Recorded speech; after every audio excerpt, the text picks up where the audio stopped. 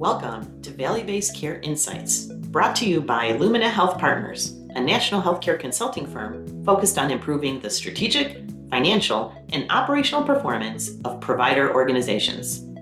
On this program, we will explore trends and share valuable insights on how health systems and medical groups can optimize their performance to meet the demands of this increasingly complex healthcare environment and shift to transform the delivery of care. Value-Based Care Insights is hosted by Daniel Marino, Managing Partner of Lumina Health Partners.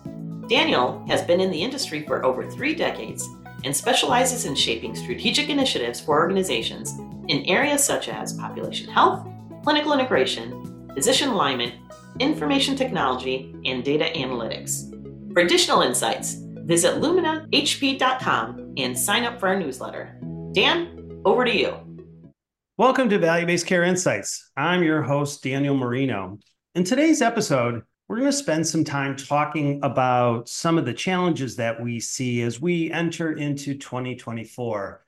I had an opportunity to write an article kind of highlighting some of what I see as these key trends as moving into 2024. I've done this for the last probably 7-8 years. And I often do it by reflecting on what we've seen in 2023 or the years prior, and then how health systems, how healthcare leaders are either reacting to it or what they may face as we enter into this new year. But as I was writing this year's article and reflecting on some of the work and the conversations that I've had with healthcare leaders, one of the things that dawned on me that was an important element was really around effective governance. In 2023, we had an opportunity to do quite a few strategic planning sessions or engagements and had done a number of board retreats. And kind of a critical element as I reflect back on successes of organizations as they've navigated through the challenges of 2023 is how well health system leaders had worked with their boards, and effective governance being really a critical component in allowing these organizations to realize some of the opportunities, but also manage through some of the challenges. My article focuses on 8 key trends that we see facing healthcare providers, but it also identifies some insights that healthcare leaders as well as healthcare boards should consider as they work together to plan some of these initiatives. Well, I'm really excited today to have as my guest a prominent CEO, Ivan Mitchell. He is Chief Executive Officer of Great Plains Health in North Platte, Nebraska.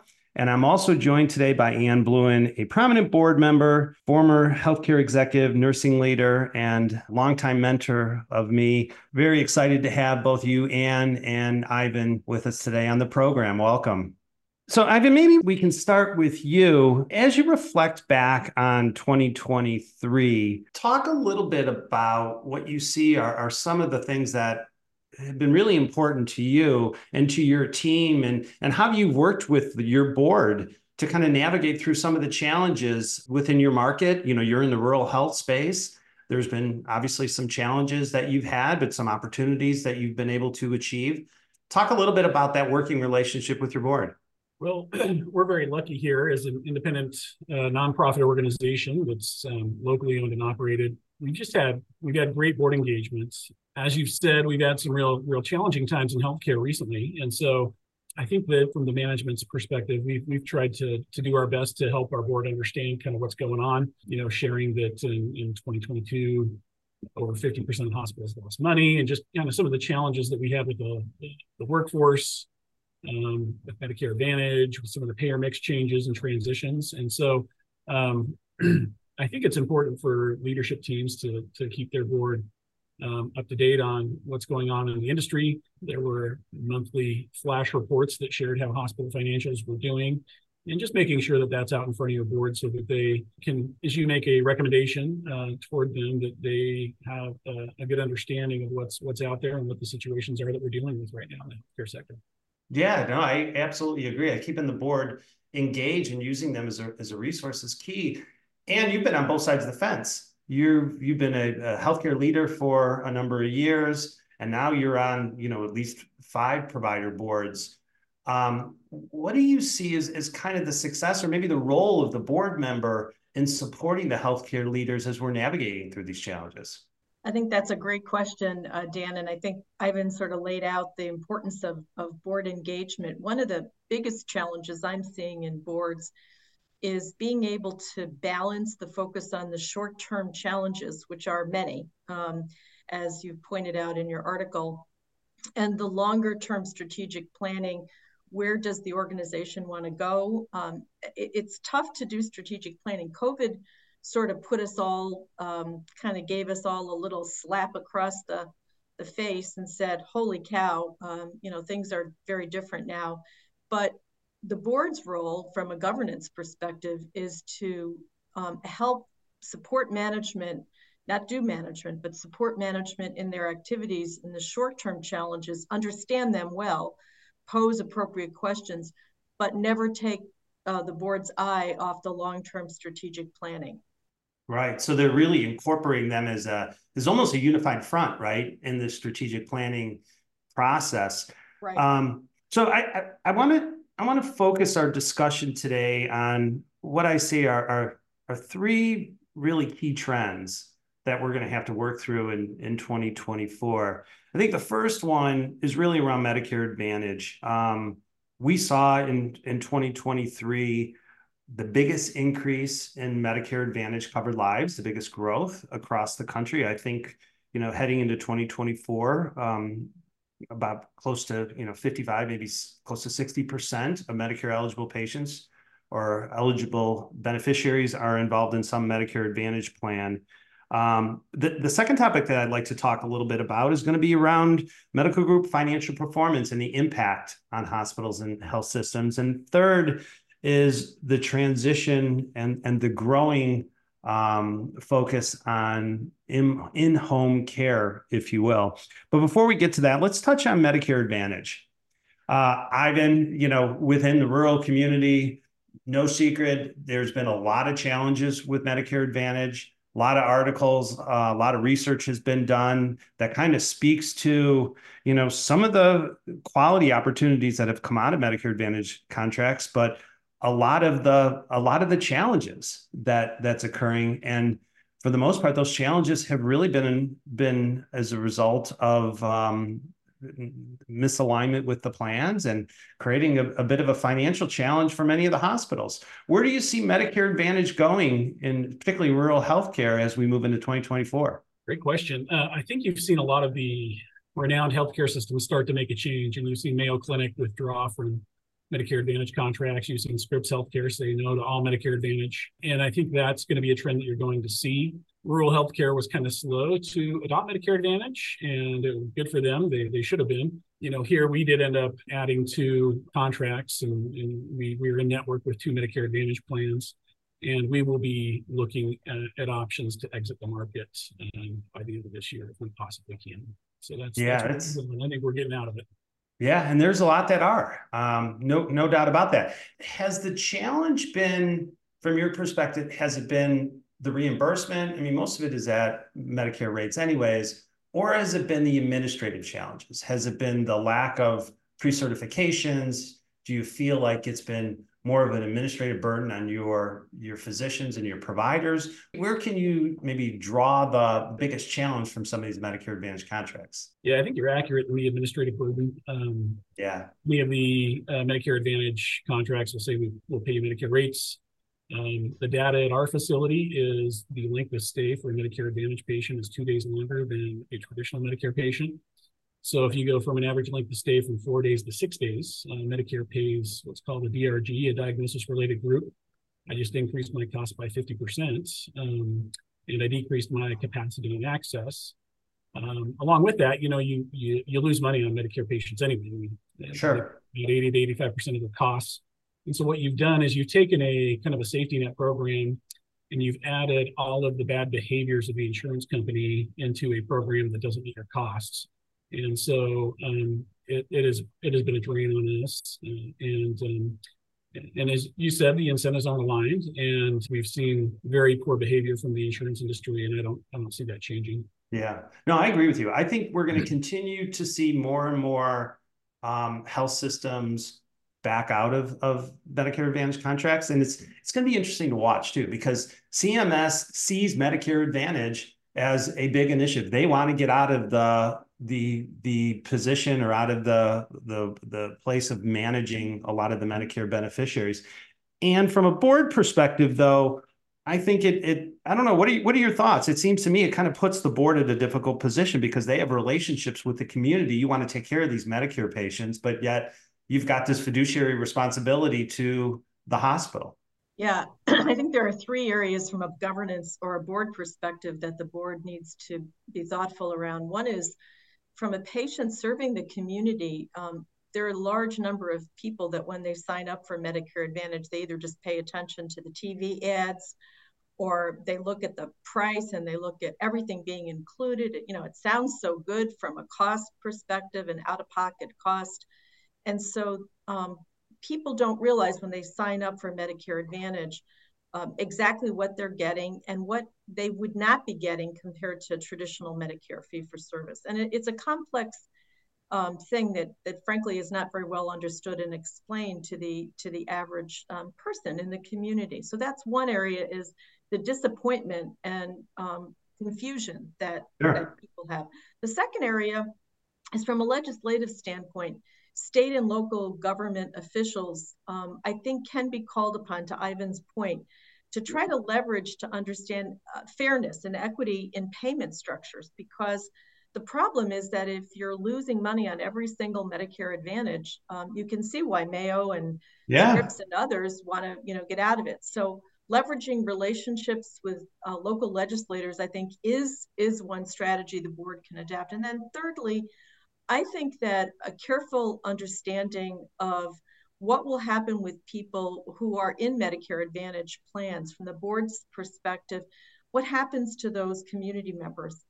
Are they able to get back into a Medicare plan? How do they do that? It's not something that's easy to do. So there's some mechanical pieces that I think obviously the health system gets stuck with. Frankly, the denials of claims are very significant, and to Ivan's point, consumes a lot of administrative time. Oh, a lot of administrative time. And as you both mentioned, you don't make a high margin on Medicare patients anyways. In some cases, it's even a loss. And when you have the administrative burdens, it even makes it a little bit more challenging. If you're just tuning in, I am Daniel Marino. You're listening to Value-Based Care Insights.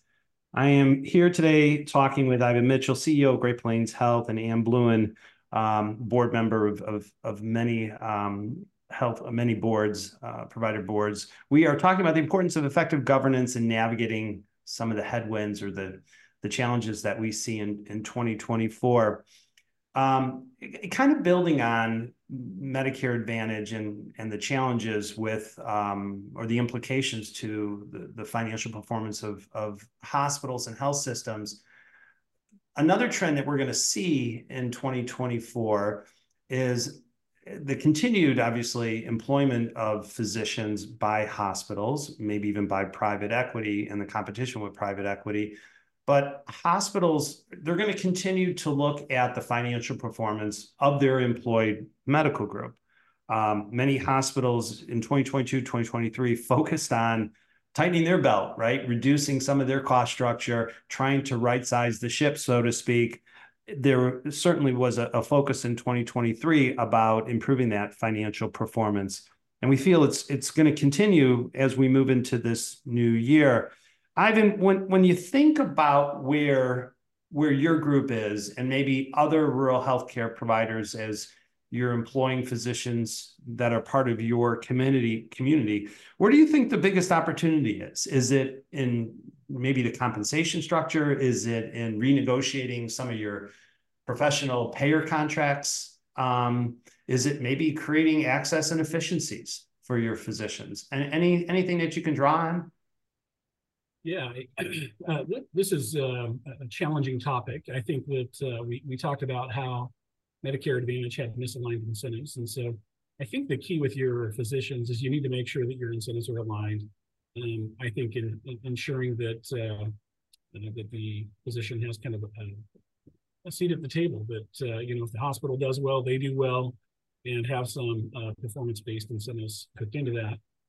I've noticed every time we've done that here with our physicians, we'll typically bring them on a guarantee for so many years, and after that practice is built up, it'll move to a production quality incentive.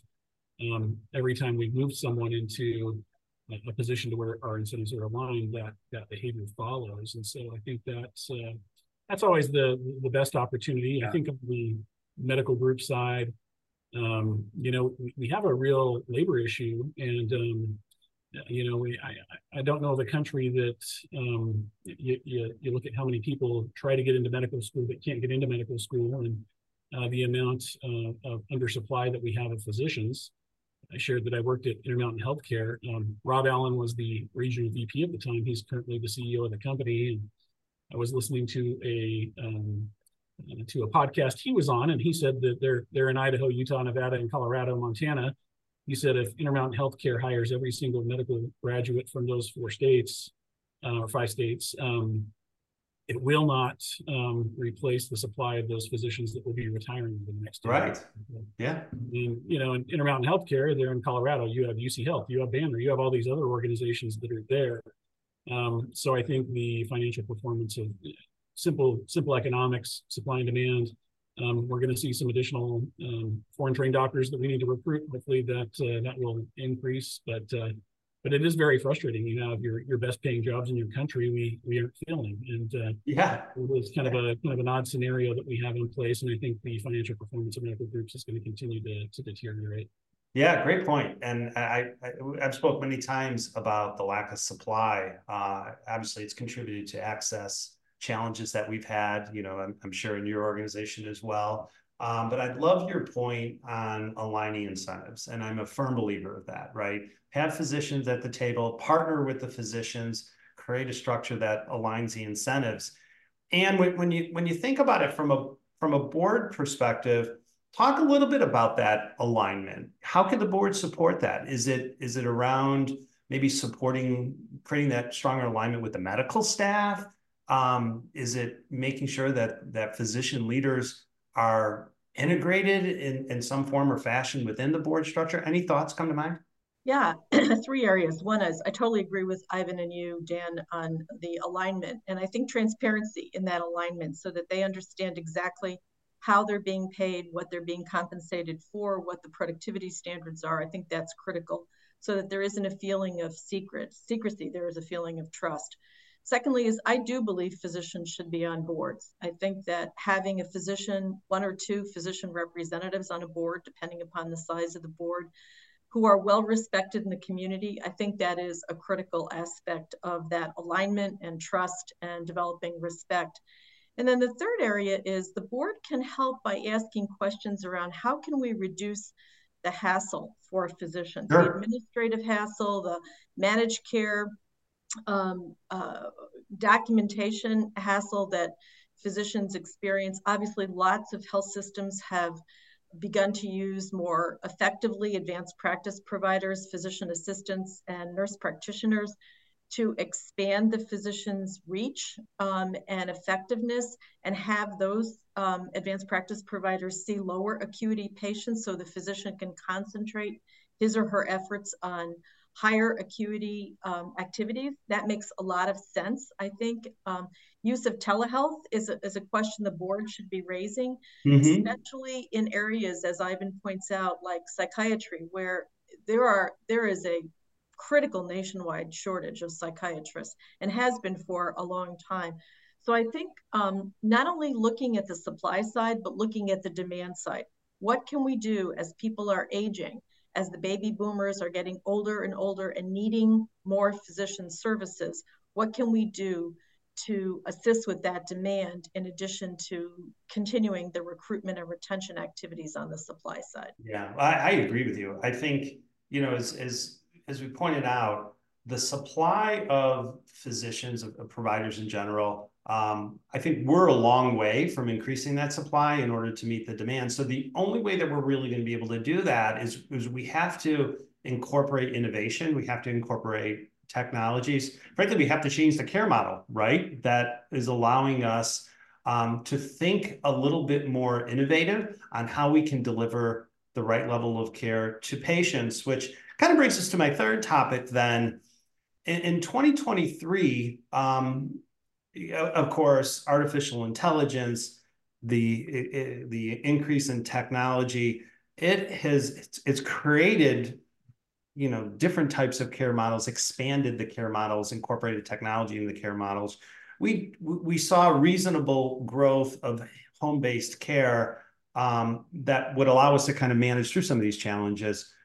I believe as we look into 2024, and certainly related to the aging baby boomers and some of the requirements that they want in their own care and the delivery of that, I think we're going to see things like, SNFs at the home, hospital at the home, different types of models that will incorporate different care delivery systems, if you will, different technologies and so forth.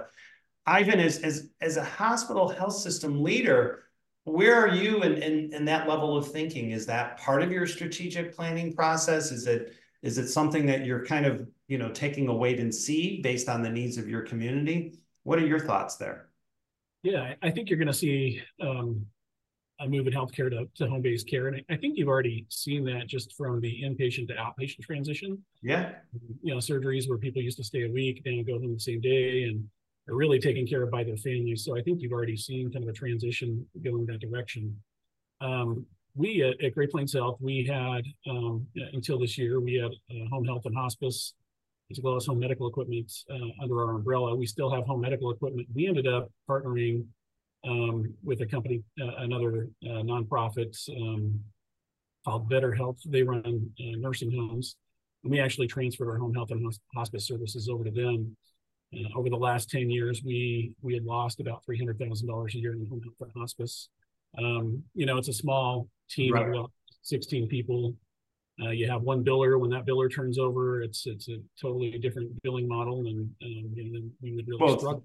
It's very unique, right? So home health, hospice care, I mean, it's very specialized, if you will. So yeah, that makes sense. But I also feel like it has to be integrated, right? It has to be almost a transparent component of your care model. So you're not necessarily seeing the challenges with readmissions and overutilization of the emergency room. There's a smooth transition from acute to the post-acute and to the home environment. Yeah, I agree. We were pretty selective with our partner. I've seen places sell to venture capital, to United Healthcare, some of these other areas, and it kind of seems like their model was taking a loss on home health to get them on Medicare Advantage plans or things like that. So I do think you're going to see it. We have seen a lot of health systems do the hospital at home model, and I think you're going to probably see some success there. Most of the hospital at home programs have not been extremely successful. They've been very low census and haven't really done well at this point. But for us, it's on our strategic plan. I think that for an organization our size, our goal is to, once we see best practices that are out there, to partner and implement those as quick as we can. So that's kind of where we've gone. We think we found a good partner for home health and hospice services. Yeah, that's great. Operate it well, and we'll keep our eyes open for the next transition of best practices that are out there. So, Anne, as a nurse and as a former nursing leader, any quick thoughts on home-based care? You see this as a good thing? Yeah, yes, I do. And I'm on the IHI board, Institute for Healthcare Improvement Board, and went to an innovative session on hospital at home that was conducted by Kaiser Permanente and Mayo. And it was fascinating. I don't think there's going to be a super large volume of patients that will qualify for hospital at home. They are selective clinically. Certain types of patients are better served, but they may be served in a SNF versus at home. And during COVID, one of the boards I sit on, which is a skilled nursing facility company, and assisted living, actually took highly acute hospital patients to decant the emergency departments and the critical care units, and became much more acutely focused in the skilled nursing area. Obviously had to upskill and train. So I think there is something here. CMS is pushing us toward this as an industry because they want to reduce costs. They have an interesting perspective there, and their measurements are beginning to look at continuum-based measures as opposed, population-based, as opposed to all acute care core measures. The last thing I'll say about that is that the board needs to understand it may need an investment, because hospital at home, it doesn't come without expenses associated with those support services, whether that's supply chain, human resources. When you're in the hospital, you can reach around and grab another physician or nurse and get some things done. Very different if you're in a home environment. Sure, absolutely. Well, Ivan, Ann, this has been a great discussion. Never long enough.